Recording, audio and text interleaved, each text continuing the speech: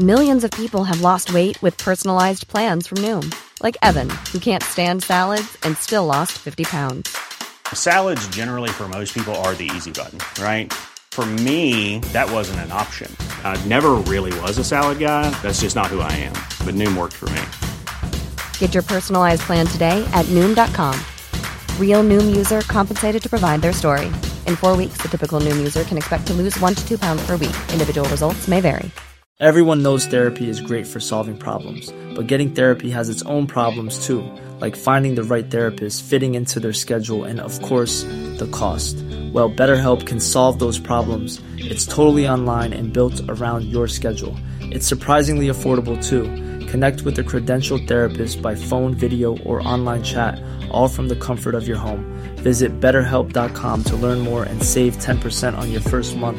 That's BetterHelp, H-E-L-P. There's never been a faster or easier way to start your weight loss journey than with PlushCare. PlushCare accepts most insurance plans and gives you online access to board-certified physicians who can prescribe FDA-approved weight loss medications like Wegovy and Zepbound for those who qualify. Take charge of your health and speak with a board-certified physician about a weight loss plan that's right for you. Get started today at plushcare.com/weight loss. That's plushcare.com/weight loss. plushcare.com/weight loss. Welcome to a very scary Halloween edition of Wood Talk.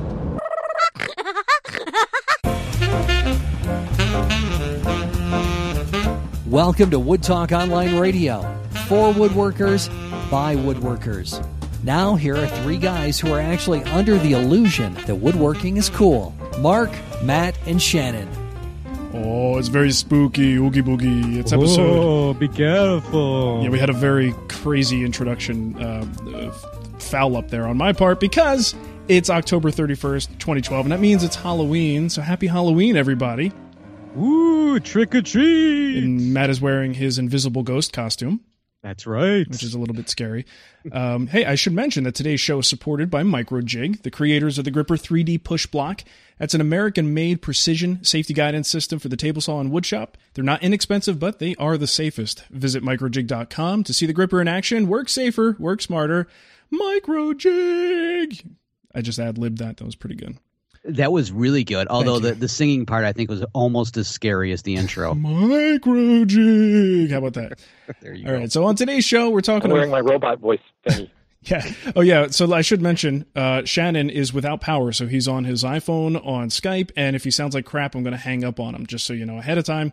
But on today's show, we're talking about, well, Facebook questions today. We opened up that new Facebook page and got a lot of questions from you guys. So some of the topics include the Festool Domino, tool chests versus tool cabinets, drill presses, wood storage, urban harvested wood, mallets, and of course, we're going to have some cool links for you from our Around the Web section.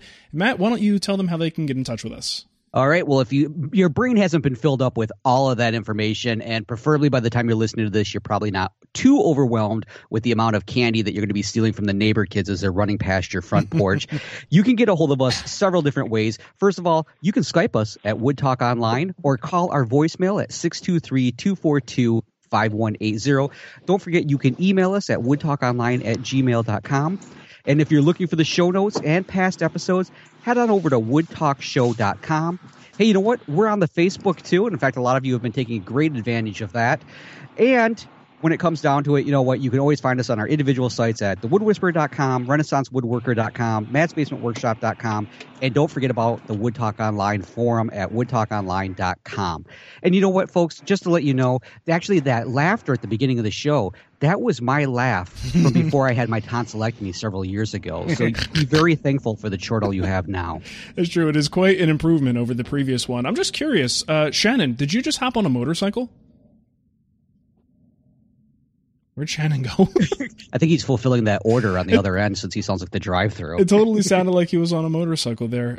So yeah, I apologize. No, that was the sound of my neighbor's generator. Oh, nice. There we go. What are you over there like trying to run power to it right now? You snuck your extension cord over there when you thought he wasn't looking?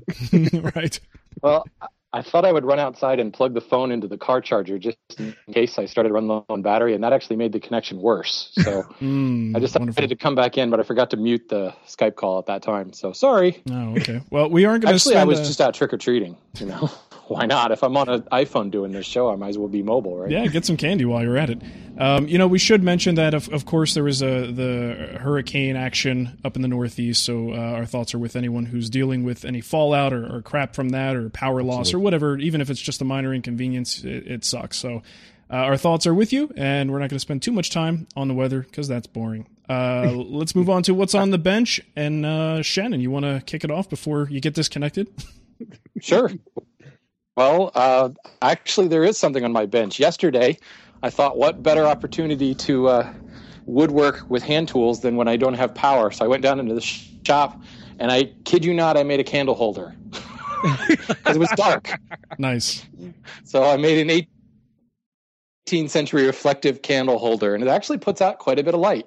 In fact, I'm in the shop right now. I might as well light it because it's very, very dark in here. Nice. You should show us on your webcam. Oh, wait a minute. Oh, is that in poor taste that I said that? A little bit, yeah. Oh, damn. Well, that's not the first time. Yeah, very cool. So you got to take pictures of it. That's all that's on my bench as far as I can tell. Nice. Oh, yeah, absolutely. Well, I actually, believe it or not, I filmed it, and I'm really curious to see how it came out. Of course, I can't download it from the camera without power or do any editing without power, but so I have a feeling the footage is going to be kind of grainy, but what the heck, we'll see what happens. There you go. Sounds good, man. A good way to make the best of a crappy situation. Absolutely. Good. I'm having fun. Cool. All right, Matt, what about you, buddy? Well, the big thing for me is I started a set of bedside tables that I've been putting off for a long time now. In short, apparently Samantha is not as thrilled with my old college furniture as I still am, so it's time to get that stuff out of there. I'm recording the whole thing, so we'll see more of this. In fact, plan on seeing the very first episode of it very, very soon. So I don't want to spoil it too much by talking a lot about it. But like I said, hey, college furniture, you have those old memories, and sometimes you just don't want to let them go. Old stains and smells. Exactly. Yeah. Who says that everything has to match? Isn't that like an eclectic look? I think it is. It's called college style. Exactly. Or cottage. I think that's the other one. Cottage style. That's what I meant to say. Well, my stuff is, unfortunately, I'm not really building anything right at the moment. I'm kind of just getting the shop back in order, putting some, I like to put that paneling, the sort of, what do they call it? T111 sheathing siding material on the walls. I just put that right over the drywall, and it just gives me this beautiful surface that looks very, the only way I could describe it is wood shoppy. It makes it. That's a great way to describe it. Wood shoppy. And you could put a screw anywhere. You can mount anything anywhere. So it not only looks good, but it's something that's really functional. And I typically use it for what I call my hand tool wall. So my entire hand tool cabinet goes on that wall. Any of the little doodads that I have to hold my chisels, hammers, measuring devices, all that stuff, saws and everything gets hung on that wall. So it's a really nice touch. And it's really not, it's not the cheapest thing in the world, but it's about, I think, $25 a sheet. Maybe it was $35. I can't remember. But you only need a couple of sheets to get the job done. So I did that. And the other thing that I was working on is my jointer. Out of all of the tools that needed calibration after the move, frankly, I was really impressed. For instance, the table saw was right on. There was nothing at all wrong with the table saw. I had my Festool MFT, which I rely on being dead on 90, made a sample cut, boom, still at 90. The only thing that was a little bit off was the jointer, and I made sure everything was secure. I'm not going to turn it on and run it, haphazardly, but everything was secure, and it looked like it was, for the most part, still in alignment. So I ran a board over there, and it did one of those things where you just get over the cutter head, and then boom, it just stops. And the wood I just dealt with this not too long ago, so I know exactly what you're talking about. That is so. And then the worst part about it is when that happens, and you're kind of either at the very beginning of a project and you just want to start making some progress, or you're in the middle and you're just trying to oh my God, I made a miscut. Now I need to remill some stuff, and what a pain. Yeah, you just don't you're want to making stop. me angry. No, it is. It's frustrating. But I figured, you know what? It's you wouldn't like Matt when he's angry. No, he's very scary. So yeah, it was one of those things where I'm like, well, I kind of expected at least something to be out of calibration. So unfortunately, the jointer is my least favorite thing to calibrate. So I took a closer look at it, and really all it was is the outfeed bed was just a little bit high. And I was able to lower that down. I checked everything else. Both the beds were still in alignment with one another. So I was really, really impressed at the ability of these tools to hold their positions and not really need a full recalibration after the sort of torture test that they've been enduring for the last few months. So very happy with that. But the one thing I wanted to mention is, as I'm playing with the joiner, I'm thinking, I've got one of those Scheelix cutter heads on my planer, and I'm like, it is about time that I invest the money and just replace the standard straight knife cutter head in my joiner and upgrade to one of those Scheelix models. So I'm curious, do either of you have experience with the Scheelix in the jointer? I don't, not at all. I've looked at it, I've thought about it, but no, personally, I haven't had a chance to really play with it. And I know, Shannon, do you even have a joiner anymore? No, I don't. But I've used a Scheelix joiner at the millworks at work. Okay. And we switched. I don't know. We switched long before I even started working there. But we have helical cutter heads in all of our planers, molders, and our joint. Well, we only have one joiner, and it's a battleship of a thing. But everybody says they're quieter. I don't know, because it's in the millworks, and you could drop a bomb in there and you wouldn't hear it. So, so I'm just going to say, sure, maybe it's quieter. Yeah. But we still have a straight knife joiner over in the corner. And I think I did a blog post at work on this. I tried to get photographs, and it's amazing the quality of the cut. You know how you get those little straight knife lines on a regular joiner? Mm-hmm. And they're not there. It's the quality. I mean, it looks like something I hand plane. Wow. It's very, very cool. Nice. All right. Yeah. So yeah, I was thinking, on the joiner, I don't know. For me on the planer, it's really important. It really is a big upgrade, because adjusting the blades on there can be an absolute nightmare. And I find the joiner, because they're a little bit smaller, a little bit easier to do. But still, wouldn't it be nice just to not have to worry about that anymore? So I'm just like, you know what? Screw it. I don't want to adjust another knife in my life if I can avoid it. I've already done a video on how to do that, so I don't have to feel obligated to cover it. It's time to upgrade. And the great thing, if you're not familiar with these things, not only does it, this type of cutter head provide generally a cleaner cut, it's something that the adjustments are just fantastic. If you get a nick in one of the blades, you basically have 4 sides to work with. So you just unscrew it and rotate it 90 degrees, and you got a fresh blade. So you're going to go, you look at the price of this thing and you figure, it's kind of hard to swallow. It's $300-400. But ultimately, if you think about sending those knives out for sharpening, getting this thing to last at least 4 times longer than you normally would before you need to do anything, and all you really have to do is replace these little square nubby things that are 4-sided blades that are pre-indexed, and you just don't have to think about it anymore. And it's, to me, that's just the dream come true. So I think it's time. And I did go ahead and place the order and picked one up. Unfortunately, I think I'm going to be waiting weeks to get it in, because they don't have any in stock, and they're making more.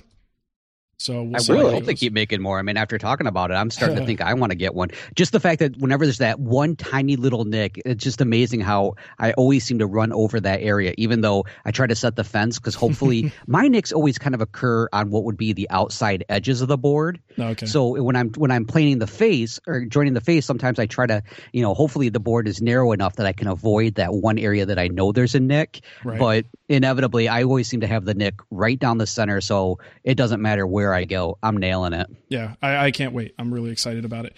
All right, the funny thing, actually, I wanted to mention, this goes back to what we were saying last time when we talked a little bit about boutique dealers and companies holding off on orders and going on back order. And I think that doesn't necessarily just live in the hand tool world, because this is a company who, this is what they do, and they're weeks, and a lot of weeks. I'm thinking I'm going to be waiting months before I actually get this cutter head in. So it's, I think maybe this is something in a niche industry like this, maybe whether it's power or hand tool, these companies kind of have this issue where they're just keeping things small. That's interesting, because you really wouldn't think that's the case with a machined product like that. But I guess it's really no different than making a hand plane. You still have some casting and machining that have to be done. So yeah. And if you've sort of committed to doing everything in house, maybe that's the other thing that's slowing them down. Right. You guys remember I mentioned it offline with you, my little rant about websites and poor design, and how do these companies stay in business when they've got these crappy websites? That's what I was trying to order at the time that I was dealing with this. I could not. Nothing is worse than you can't find the actual order area or pricing, or just even when you look for like, how do I contact you? I just want to talk to somebody. Dude, I emailed them because really what I wanted to do is find the part number. This item is available on Amazon. There's other vendors that carry it. So I figured, well, let me see if I can prime it, or get one from another source, maybe check the pricing. And I couldn't get the part number. There was no way to find the part number. So I emailed them. The answer that I got didn't give me the part number I asked for, but said that I could call and place my order anytime I'd like. You can order online, so I did actually for the first time in, a long time. I had to pick up the phone and call, give them my credit card number, and place the order. Are you at that point now with both of you? Are you at this point now where when it comes to things like this, if you actually have to do that, you really start looking elsewhere? Like I almost go out of my way to find a completely different resource versus having to actually make the phone call and read my numbers. So it's so sad. I do that with my pizza companies now. We only order pizza from companies that have an online thing. I mean, it's that pathetic. Sam will call, but I won't. I'm like, screw that. If I can't get like somehow Papa points or something like that, it's not happening. I was thinking about halfway through this process. I'm like, maybe straight knife cutter heads aren't that bad. Now that I think about it. Well, and there's also that in those pre-indexed, what are they, ESTA something or other. I'll put a link. Someone sent me a link on Facebook and said, have you tried these?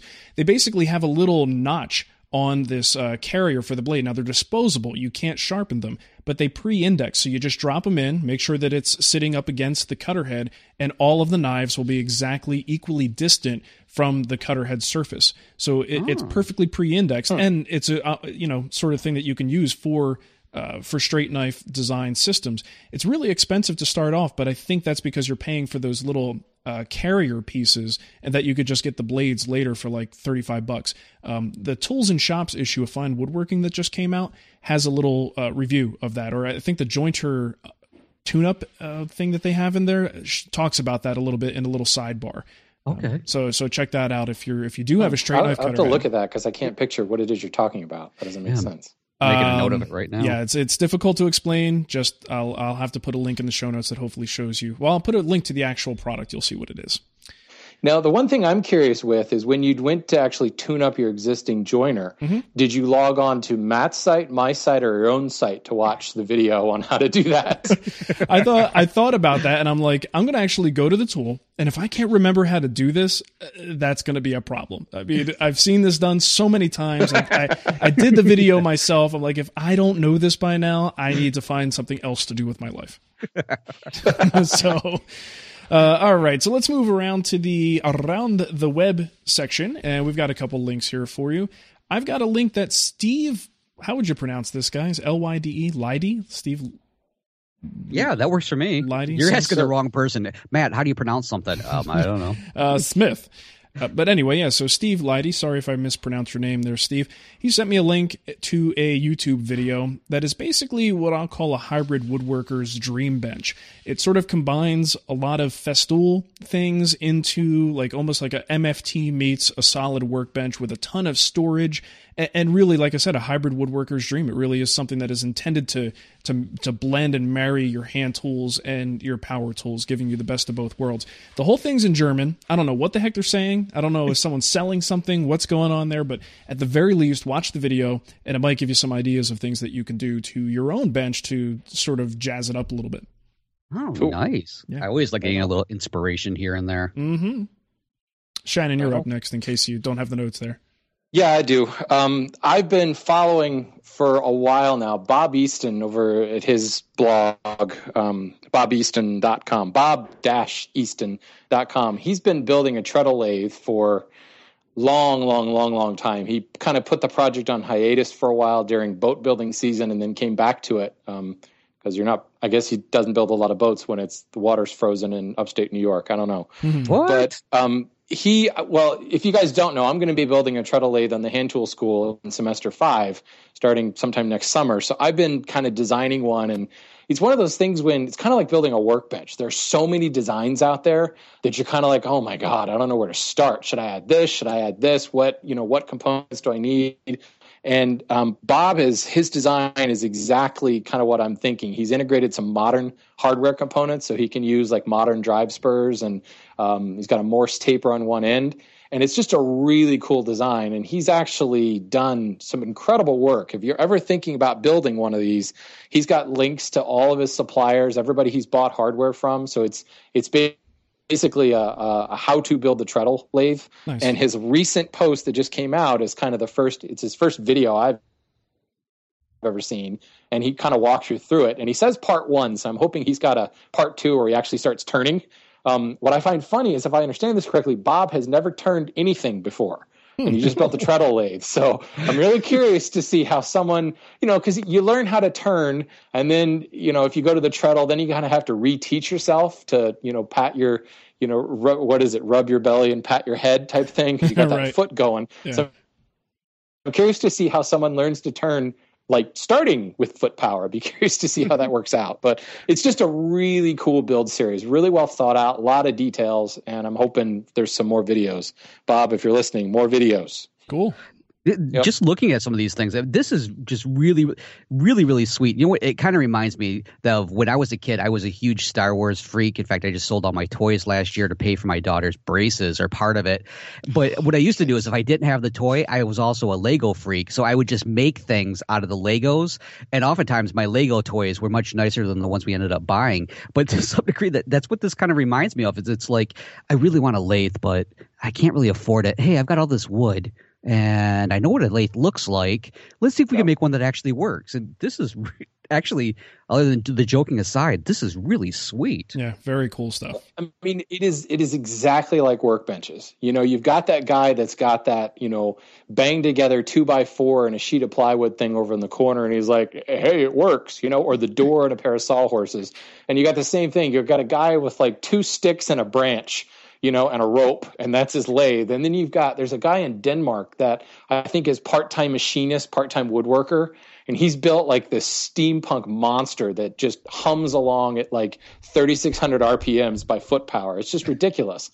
So there's an incredible amount of designs on the internet, but the worst part is, I think like most of us, everybody who's built one is kind of like faking their way through it. And when you're called upon to like document it, you're like, oh damn, I don't remember what I did there, or I don't know where I got that part. I found it in the dumpster, And Bob is really, you could tell it. He was thinking, I'm going to blog this as I build it. So he kept meticulous notes, and he's got links to everything. It's very, very, a very good resource. Very until cool. the hand tool school semester 5 comes along, then of course. There you go. Nice. Cool. Very nice. Plug alert. Very nice. All right, what do you got there, Matt? All right. Well, this one I've had sitting around for a little while now, and it's called the 100K Garages. And this is actually by a little company called ShopBot. I'm sure people have heard about them. Essentially what the website is, it's totally free.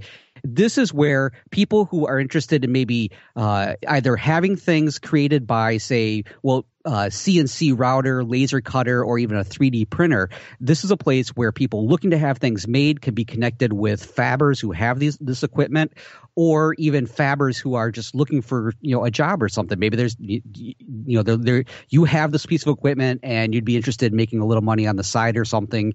You can even have it that way. It's an opportunity for people to connect together. And the neat thing about this is they actually have a geolocation search in there, so you could put in, like I could put in right now, CNC router, and I can find a number located within a specific mile range from me. And they're everything from big shops to just a person who has it in their garage just for the fun of it, for whatever reason. It could be of all sorts of different shapes and sizes.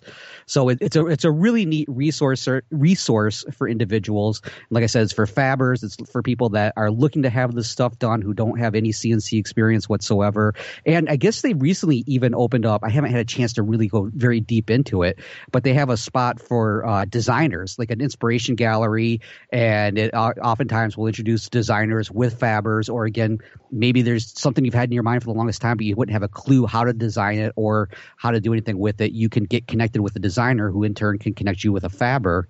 And it's just a really neat opportunity for those intricate designs that maybe you thought would be impossible to do because you don't have a CNC or a 3D printer or whatever to play around with it. So I thought that was a resource I couldn't pass up. That was a pretty good one. That is pretty cool. Yeah, my buddy Ron has a CNC machine, and I can't tell you how many times it has come in handy. And I make a lot of templates and things for the guild, and we sell those to guild members. So I need to batch these things out. And yeah, I could flush trim them all myself and sort of try to batch them out.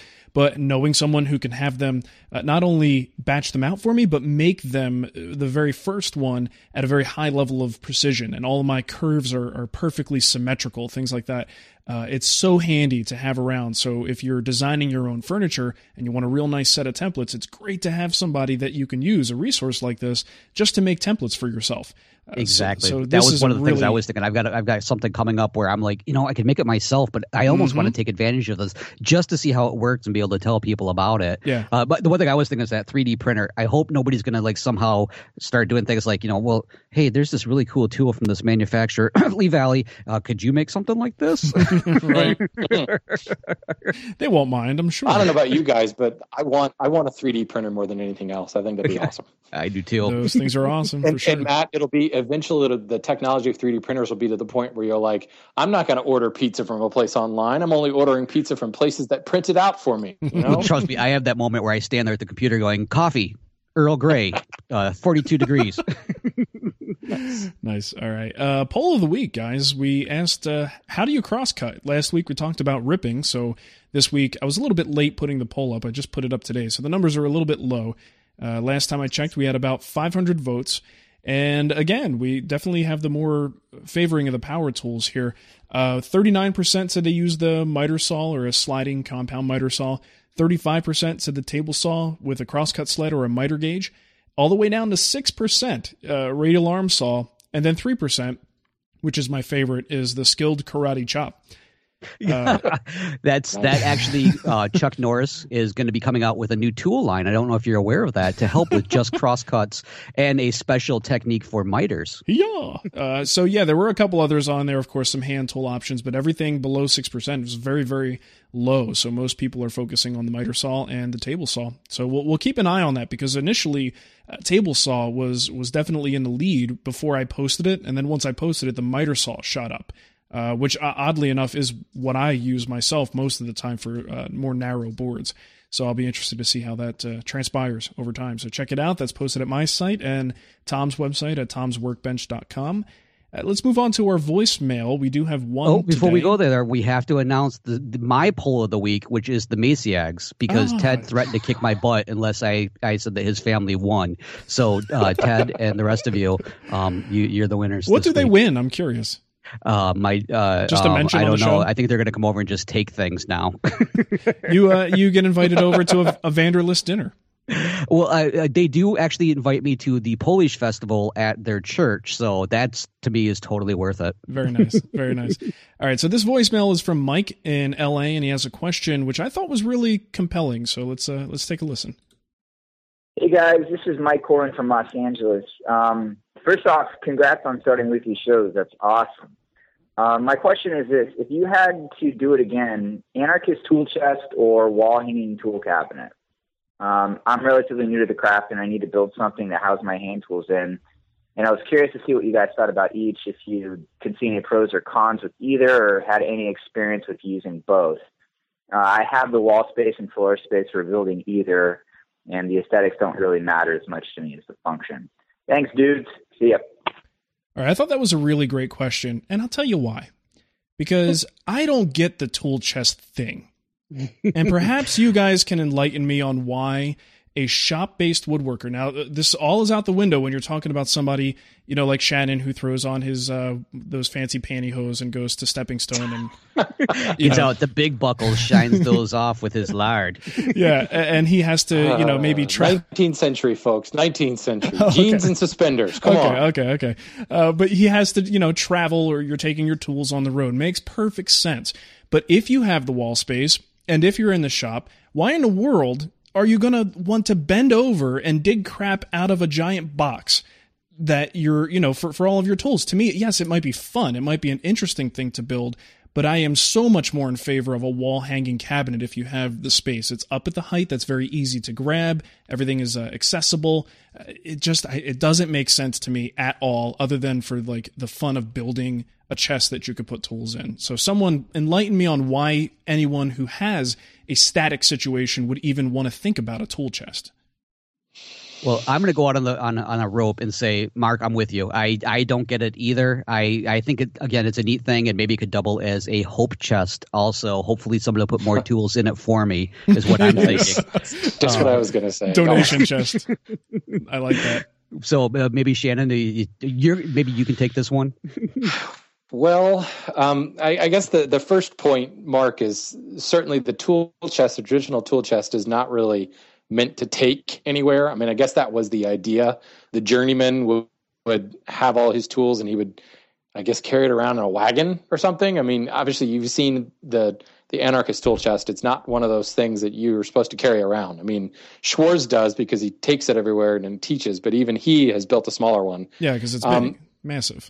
Yeah, at one point he wrote how heavy it was with all the tools in it. But I myself have a hanging tool cabinet. I built one before the anarchist tool chest came out, and I've actually had this question because I did it for the hand tool school. I've had a lot of members who've emailed me saying, well, now that Schwarz has come out, do you regret building the hanging cabinet? And no, I don't. Not at all. To me, it's so much more functional. The tools are kind of laid out in like a single layer, so you can kind of get to everything. Mm-hmm. I have worked out of a tool chest or traditional one at the museum. We have 3 of them there. And, I think it's one of those things where you get used to one way, so everything else is difficult and stupid.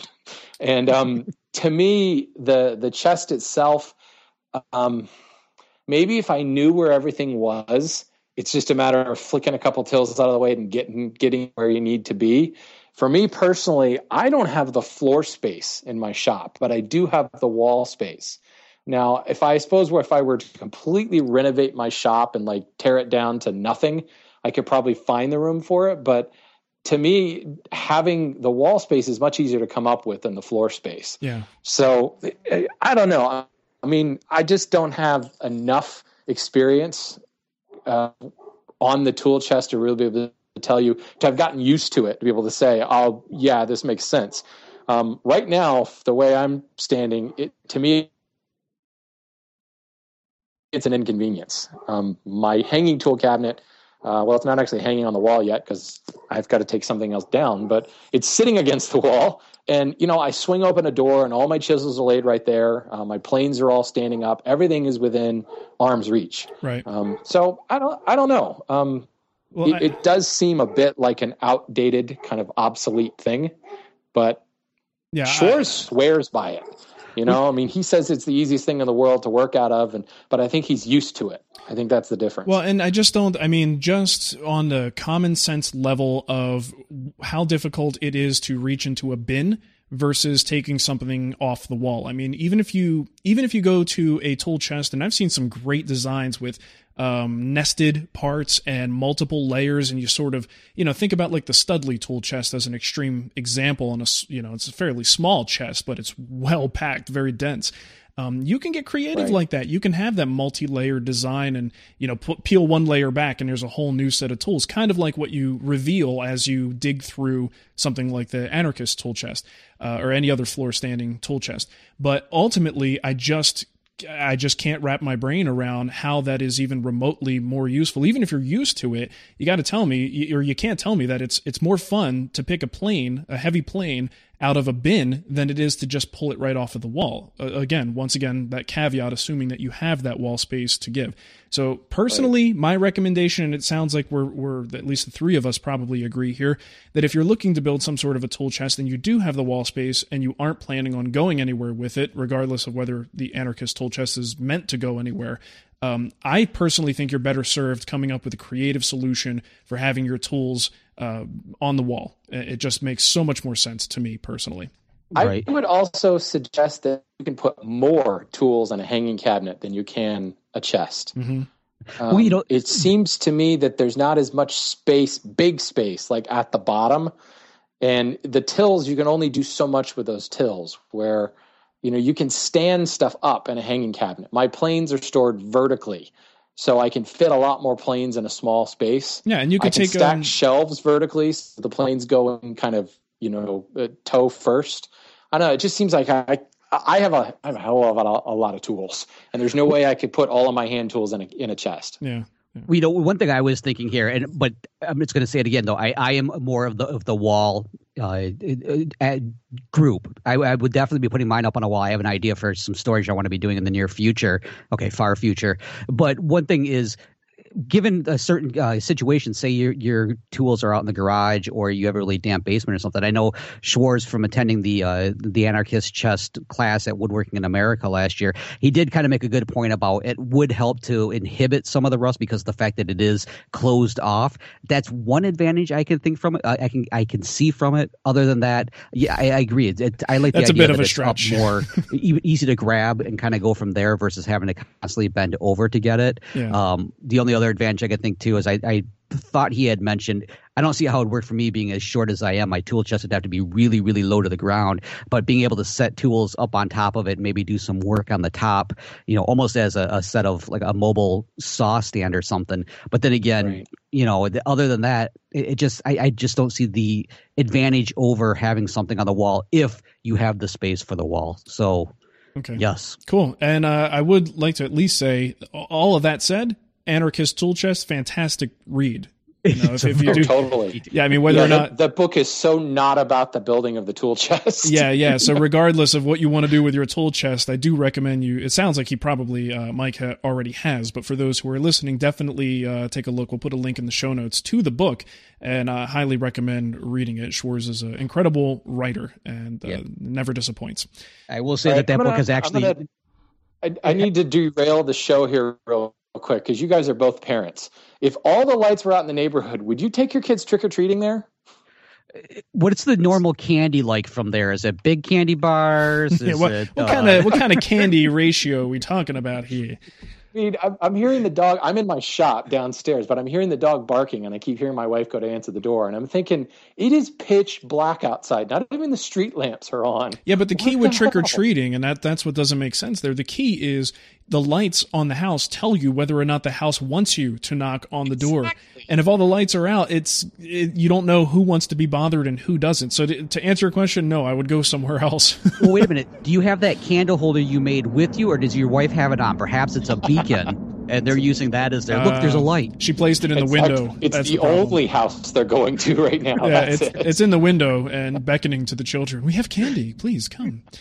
Nice. All right, anyway. All right, so... Yeah, that's okay, though. Let's move into our email section, and also we'll jump right into the Facebook stuff. I'll go ahead and read this first email. It says, Mark, Matt, and Shannon, I'd love to hear a discussion about Festool's domino systems. I am an advanced woodworker that does woodworking as a hobby that often competes for time with my wife's ideas of me spending time with the family. Oh, my God. This God forbid. Anyway, the domino is not something I need, but it would be nice to have, and it would certainly speed up projects. My conflict is that I think the domino is, quote-unquote, cheating and not fine woodworking. It must be the radiuses, loose tenons, because I do not see anything wrong with a hollow chisel mortiser. I know Shannon is against this kind of a thing. You are, Shannon? I didn't know he was. Not at all, actually. No, is it just if I were the to buy a power tool right now, it would probably be the domino. I was going to say, is it just the domino itself, the tool, or are you against Domino's Pizza? Or do you not like the game? Is it just the name, perhaps? Yeah, you're just not a fan of domino. It's those old men in the park playing dominoes. They're shifty. I don't trust them. I think this is along the lines of when someone says, well, I know you don't use hand tools, but I have this question, and it's like, what? Yeah. Okay. Anyway, seriously, if I were to buy a power tool, if I were to go buy a power tool right now, it would be a domino, because I too have those projects where I'm like, yeah, I just need to get this done. I just need to bash this out and move on. And, it becomes about getting it done rather than the journey. And let's be honest, modern hand tool woodworking is about the journey because it takes longer sometimes. But, there are times where I need to bang out that little shaker side table that everybody seems you to want to build once you built one. the domino would be awesome for that. I'd go all Rob Boas and like build one in an afternoon. Yeah, totally. Well, let me finish this question here. He just wants to know if we already started to answer it. He says he wants to know how we feel about whether or not this is really fine woodworking if it uses the domino, and whether or not it cheapens the piece, even if it's only in our minds. And that's from Tom Collins. So so you're saying, Shannon, you actually, it sounds like you do have a something at least that says that it does cheapen the piece, because you would reserve it for the things that need to be done quickly or when time is of the essence. Ooh, you got me there. I don't know. I don't think it cheapens it at all. I just think that. So then why wouldn't you use it all the time? As far as the strength of it, I certainly don't think you're sacrificing strength, and the customer doesn't know any better. So then what would be your justification for not using it if you owned one? When I am not in a big hurry, and I enjoy cutting tenons by hand. Right. To me, pulling out the power tool would be, I just got to get this done, and I don't care how I do it. I'm not in here, I don't want to say not having fun, because it's woodworking. I mean, it's fun. But to me, it's more fun to cut it by hand. I enjoy working with saws and things like that, and fitting the joint and everything. And it would just be more one of those that just got to get this done more than anything else. I don't think it cheapens it at all. Yeah. Now, I think, generally speaking, if I didn't have to show people how to do this stuff, I would be using my dominoes on probably every project. Just about. Because it is one of the few things that is fast, but I don't feel that it really cheapens the work. Yes, mentally, you might not necessarily have the same pride you have if you hand chop your mortise and hand cut your tenon. But when you're doing this stuff for a living, you get over that real quick and you realize, wow, I could do something that's just as good a quality for the most part in terms of joint strength. And we can debate that a little bit based on some of those test results from like the joint tests and whatnot. But for the most part, it is strong enough for any standard furniture that we're going to use it for. And I would use the domino and not look back, because the truth is it would make me money, because I would be able to complete these projects faster. And the customer, as you said, the customer would have no clue about it. But I think a lot of people are just kind of, it depends on what you're in it for. There are people who are doing it for the journey. Yeah. Shannon, you're a good example. You enjoy that process of hand chopping a mortise. I would rather hand chop a mortise in my thigh than actually go and do it into a project. I really would not recommend that. That's how you get thrown out of your medical insurance if you continue to do that. They catch on to it real quickly. And it would be so hard to keep square. It would just not work. But I don't enjoy the process of hand chopping a mortise. That is not fun for me. So I would much rather find other ways. And it sounds like from his question, it sounds like he feels the same way, because he doesn't have a problem using a hollow chisel mortiser to do it. Yeah. Right. And really all the domino is doing is making a rounded edge or radius version of what the hollow chisel mortiser does, only it does it a lot faster, and you already have the tenon made. I mean, and look at it this way, whether or not it's fine woodworking, who is like the most known woodworker in the world who uses loose tenon? Well, yeah, Matt. I'm talking about fine woodworkers, Mark. Come on. Oh, okay. Ooh. No, what's his name? David Marks. The dude uses loose tenons on everything. Yeah. At least on woodworks he did. And if you don't consider David Marks stuff to be fine woodworking, then what is, Right. And he doesn't, I don't know, maybe he has a domino now. The domino didn't exist when woodworks was on. So what's that that's the difference between a domino and a multi-router? A couple $1,000 other than a couple $1,000. Yeah, no, you're absolutely right. A multi-router is a more expensive domino when it comes down to it. And the other thing is you have to make your own tenons. And I think that's part of what makes it feel cheap to some people, is the fact that the whole system is already there for you. The tenons are there, and it starts to smell of biscuits. And I don't mean the kind that my wife forces me to eat when she makes biscuits and gravy. I'm talking about. I like my biscuits, so back off, buddy. Both of them, the kind you eat and. But it starts to feel a little bit like biscuit joinery, which definitely does, in my opinion, cheapen a piece if you're going to use that as a substitute for a mortise and tenon, let's say. So I think it suffers from an unfortunate likeness to the biscuit joiner. Well, I think the underlying issue here is, what is your definition of fine woodworking? That's what it really, in my opinion, comes down to. Because you can have fine woodworking with maybe material that normally other people would be like, that's not fine woodworking, but it is if it is fine woodworking to the client in the end. Yeah. Ideally, I think so many people get hung up on the idea that fine woodworking entails traditional joinery and it has to do this and this. And you've already pointed out the fact that in a production shop where you're actually trying to make money, fine woodworking is your traditional joinery is what gets the job done, and people don't bring it back. Yeah. And I'll tell you, I've got this big bed project coming up, and I've got some major big timbers that are going to be put together. Excuse me, I'm fighting a burp. I am not going to hesitate to pull out the Big Daddy domino to make those connections. I mean, why not? And again, it's a full scale loose tenon. I have absolutely no problem with that and incorporating that into my project and charging just as much as I would have charged for that if I had to make that with my router or, God forbid, with a chisel. I bet the Shakers would have used it. That's always one of my that's how I always kind of calibrate things is, okay, if the Shakers were around, would they use this? Yes, I'll take it. There you go. Heck yeah. All right, so Tom, there you go. Circular saws. Why not? Exactly. It was a sister that made the circular saw, wasn't it? Sure. I don't know. Let's check the Wikipedia page. Sister Mary Spin Around. Great. Oh, that's awesome. Okay. We just offended a religious sect, all three of them. Yeah, it could have been worse. I could have said, Sister Mary sit on it or spin around or something like that. Hey-o. Sit and spin. All right, so moving on here. How much drill press does a woodworker really need? Why does that sound like a joke? How much drill? I thought you were going with that. I thought it's more like a tongue twister more than anything else. Exactly. How much wood can a woodchuck chuck? How much drill does a drill press need? Okay, so Robert McKee asks, and this is from Facebook, how much drill press does a woodworker really need? And I guess what he's referring to is benchtop versus floor standing, and whether or not you really need that floor standing one. Now, I started, of course, because you can get them at Lowe's for like $200, $250. Get yourself a nice. What the heck was it? A Delta that I had, variable speed.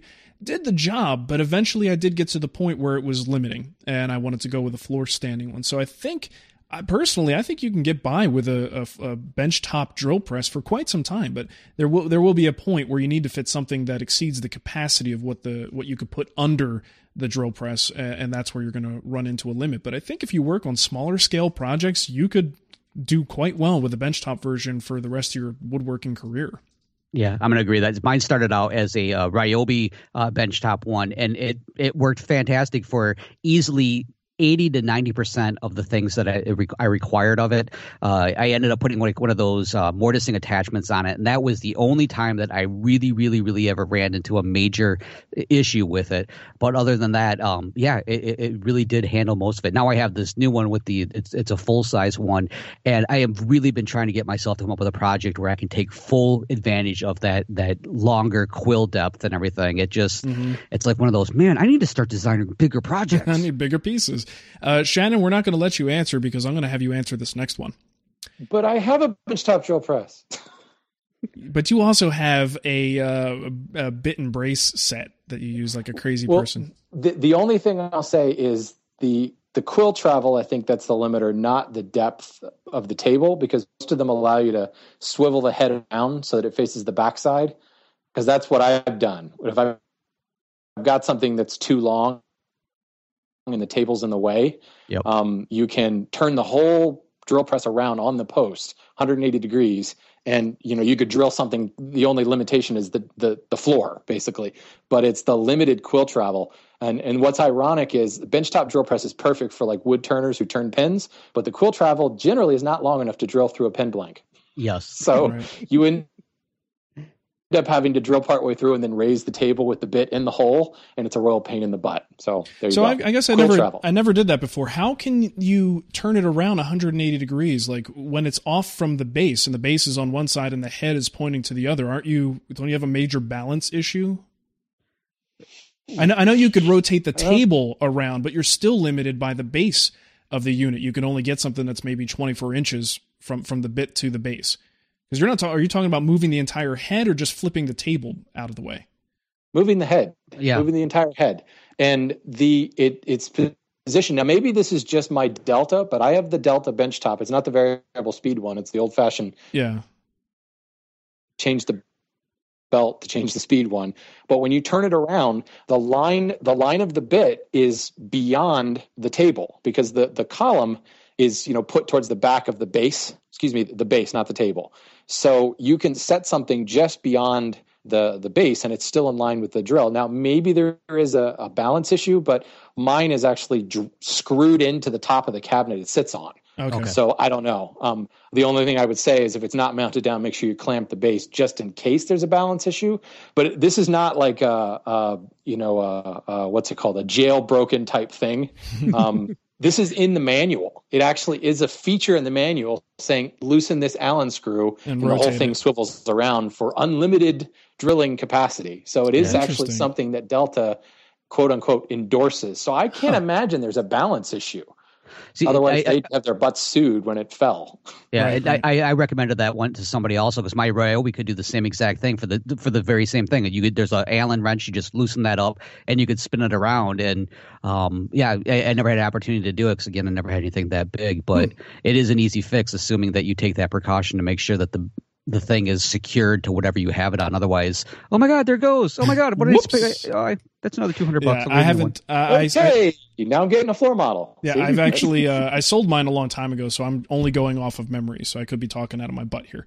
But anywho, let's move on to the next one. Billy's Little Bench. Remember, I think Shannon, you had one of his links in our Around the Web a couple weeks ago. Oh yeah. Billy's got a question. He says, "Is it better to store wood vertically or horizontal? Does it really make a difference if the wood is properly supported?" So let's go to our resident wood specialist seller guy. What do you say, Shannon? No. No what? No, it does not make a difference. Okay. Good. Moving on. If the wood is properly supported, it's no difference at all. And keep it off the floor. Keep it off the floor. That's all you have to worry about. Yeah, I would agree with that. I've stored wood vertically and horizontally. I prefer it horizontally, but I don't have any necessarily, functional reasons or, to the detriment of the wood reasons for not storing it vertically. I just organizationally prefer to go horizontal. Okay, let's see what else we have. I guess this was off of your Facebook page, right, Matt? The question about mallets?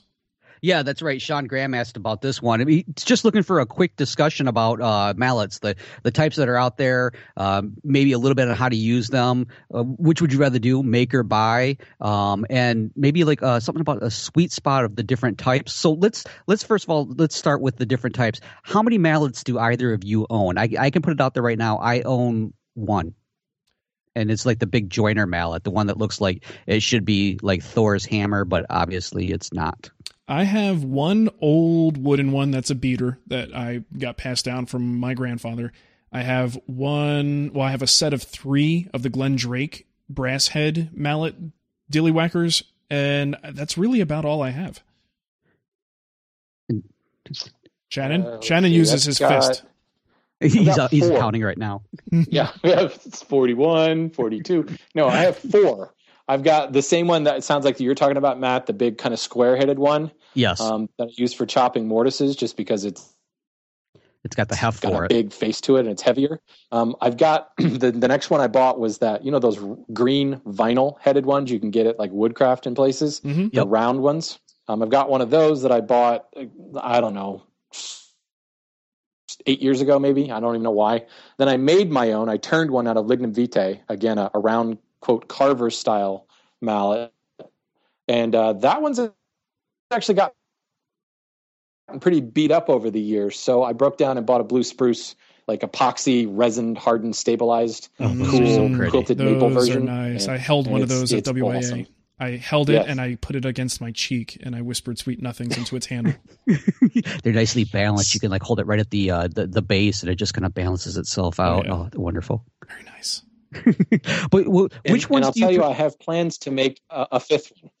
I'm going to make a 5th one, similar to what Mark had, the Glen Drakes, but it's going to be still round and it'll have a brass plug in the top so that it's weighted. And I'll use that specifically for carving, a very small one that kind of fits in the palm of your hand. Nice. Okay. Well, that's one of my next questions. Again, since I have the kind of the bigger one, that's my all-purpose. I don't really do any like delicate carving. That one I have to be very careful. If like say when I'm pairing, and I want to just remove just a little bit, I need that little extra that I know my hand isn't going to be able to get enough oomph behind it. But is there an advantage over the round versus the square? Because that's something that I've always thought. I'm like, I want to get one of those round ones because they're really cool.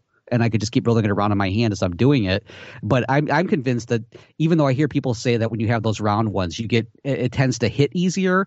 You don't have to worry about kind of being off. It always seems like you hit it in the right spot. But I can see myself deflecting the wrong ways, like it would just roll and hit my knuckle or something. I feel the same way, and I think that's why I don't even own one of the round ones, although they're very attractive and I'm sure they work well.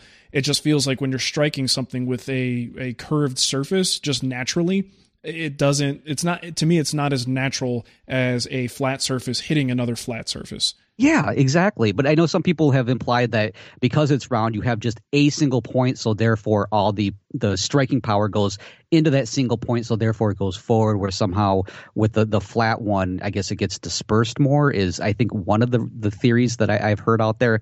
I don't know how true that is because I'm convinced a lot of people don't actually talk to me honestly. So those people are crazy. And I disagree. I don't think it's any harder to hit. It's extremely natural when you use one. I think the point they're trying to make, Matt, is that you can't have a glancing blow or hit it at the wrong angle because there's only that. You're always hitting with that one single point. Okay. But I don't even know whether I use the square face mount when I'm chopping mortises because it's bigger and heavier and I can get more punch behind it. The other ones I use because they are more delicate. You can really choke up on the round ones to the point where you're actually almost grasping the head. If you need to be really precise, like you're talking about, Matt, when you need a little bit of extra oomph when you're pairing or something like that. Mm-hmm.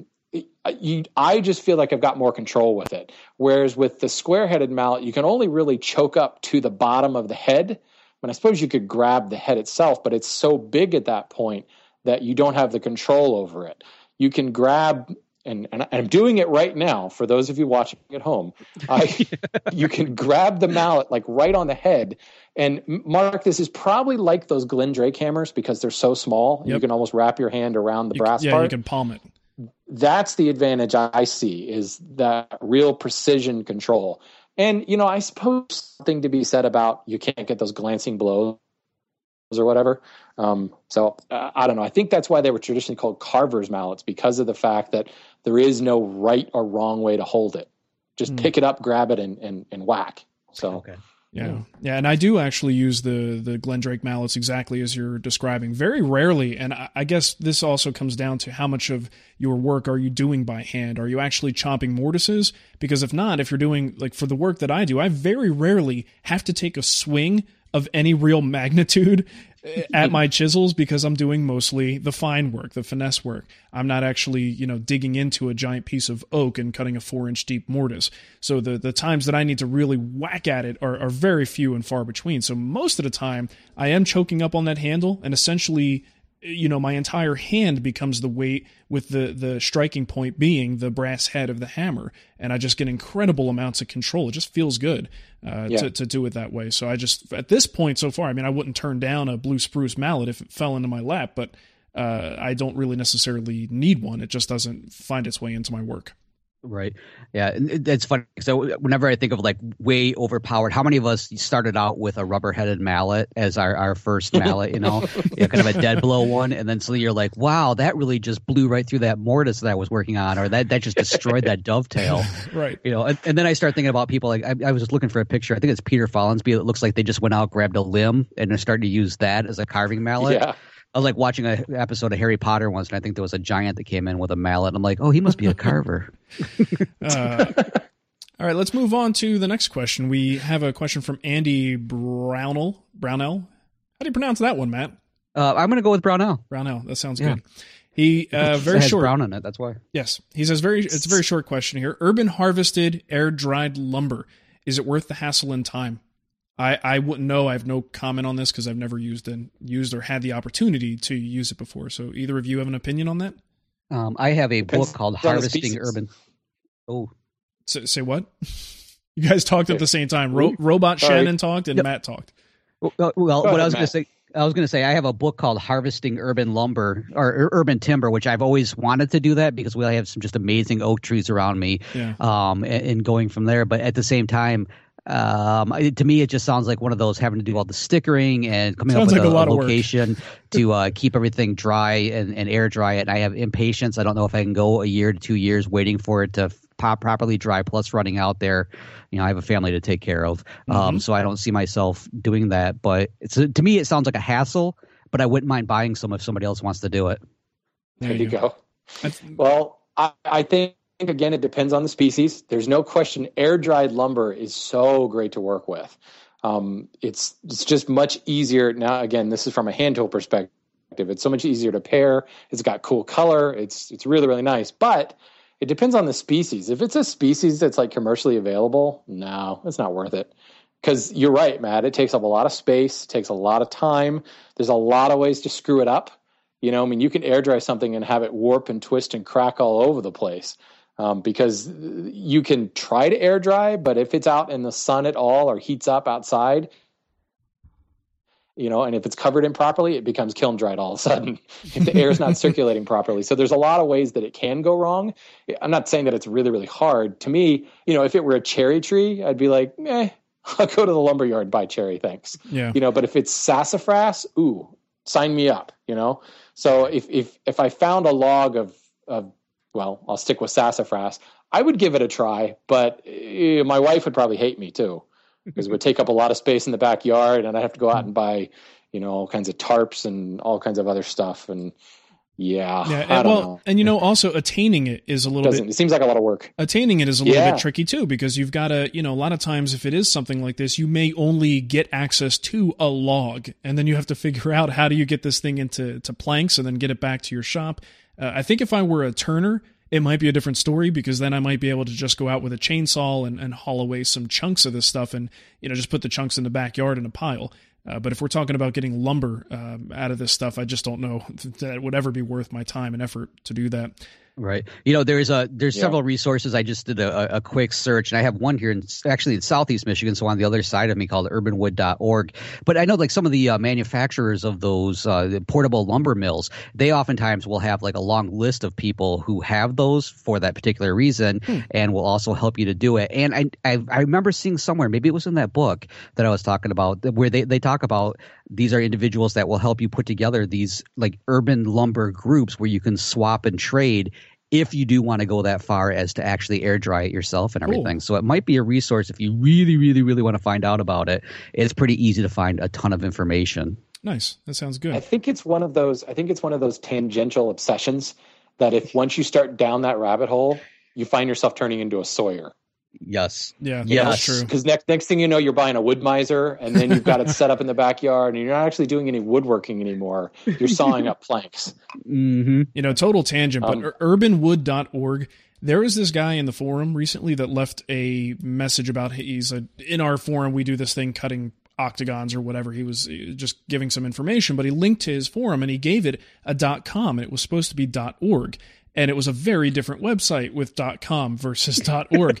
And it's funny how that works that way. Is it whitehouse.com or whitehouse.gov? I'm not going to go to urbanwood.com, but I got a feeling there's probably something not so savory there. So make sure you go to urbanwood.org just in case. Always watch your last three letters. Yeah. All right. So we do have an iTunes review, and our good buddy Bobby from Gaucho Woodworking. You guys know Bobby. He always drinks beer while we do our show. Oh, hey, yeah, Bob. We know Bobby. Not just any beer, but good quality beer, apparently, for those who know what good quality beer is. The kind I will never drink nor be able to pronounce. Or afford. Exactly. So Bobby says, these guys are fantastic, informative, entertaining, and engaging. What else can I possibly say? I always look forward to the next episode. Thank you guys for the great content. Keep it coming. And thank you, Bobby. We appreciate it. Way to go. Yeah, exactly. Yes, so if you want to leave Although us... I do have some suggestions for things that you could say, since you say you don't know what else to say. I'll send you a list. There's a few things. Matt's awesome. Matt's sexy. Mark I is wish just... Matt would talk more. We need more Matt. How about more chortles? I wish his chortle would change to the thing at the beginning of their Halloween episode.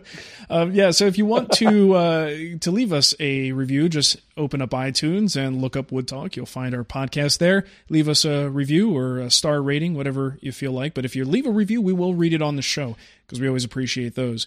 And I do want to give you a quick reminder that today's show is sponsored by MicroJig, the creators of the Gripper 3D Push Block.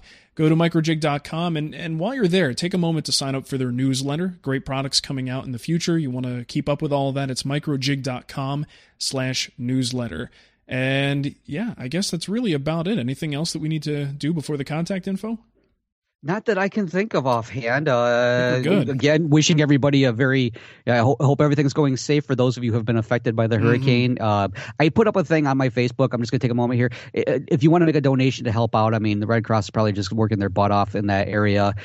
Anything helps out a little bit there, and try to avoid the really nasty jokes, as Shannon was telling us earlier. That's not funny, Shannon. People Inappropriate. Shannon, come on. You're out there too. Yeah, just because you're in the middle of it doesn't mean that. Jeez. All right. Well, Matt, how about you give We need to get power restored. Here, I'm going to start burning my lumber. First things first is going that Rubo bench. There's a lot of nice lumber in the shop that could go up and smoke real fast. Yeah, that's true. Got to be careful there. All right. Want to give them that contact info, Matt, and we'll get out of here. Absolutely. Hey, you know what? If you want to get a hold of us and leave us a voicemail, you could do it either through Skype. Look for us at Wood Talk Online, or you can do our voicemail the old traditional way. You could actually dial it. That's 623-242-5180. Go ahead and put that in your speed dial, because you know what? We're far more important than, say, your mom. So go ahead and put us in her her area. Don't forget to email us at woodtalkonline@gmail.com. You can find all the show notes and previous episodes over at woodtalkshow.com. And hey, find us over on Facebook, because a lot of these questions today came from Facebook, and we love to see you over there because we love Face. We do love Face. We also like books. Not as much as we like Face, but books are nice too. Yeah. All right, big thanks to MicroJig for supporting the show. Thanks to the chat room for hanging out with us, although we did ignore you once again tonight. We do love you, though, so don't be offended. And also, happy Halloween, safe trick-or-treating for anyone who's going out to do that sort of thing, and have a spooky Halloween. Ooh, spooky! That's what I really need, that robot voice. Come on, robot voice. Yes, I was going to say, the perfect way to end the show is with Shannon talking this. I would like... Okay, see you next time, guys. Have a good one. Right. Bye-bye. This podcast is part of the Frog Pants Studios Network. For more information about this and other shows, visit frogpants.com. Audio program so good, it's like you're there.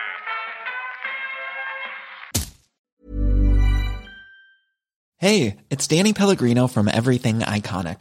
Ready to upgrade your style game without blowing your budget? Check out Quince. They've got all the good stuff, shirts and polos, activewear, and fine leather goods, all at 50 to 80% less than other high-end brands. And the best part? They're all about safe, ethical, and responsible manufacturing. Get that luxury vibe without the luxury price tag. Hit up quince.com/upgrade for free shipping and 365-day returns on your next order. That's quince.com/upgrade.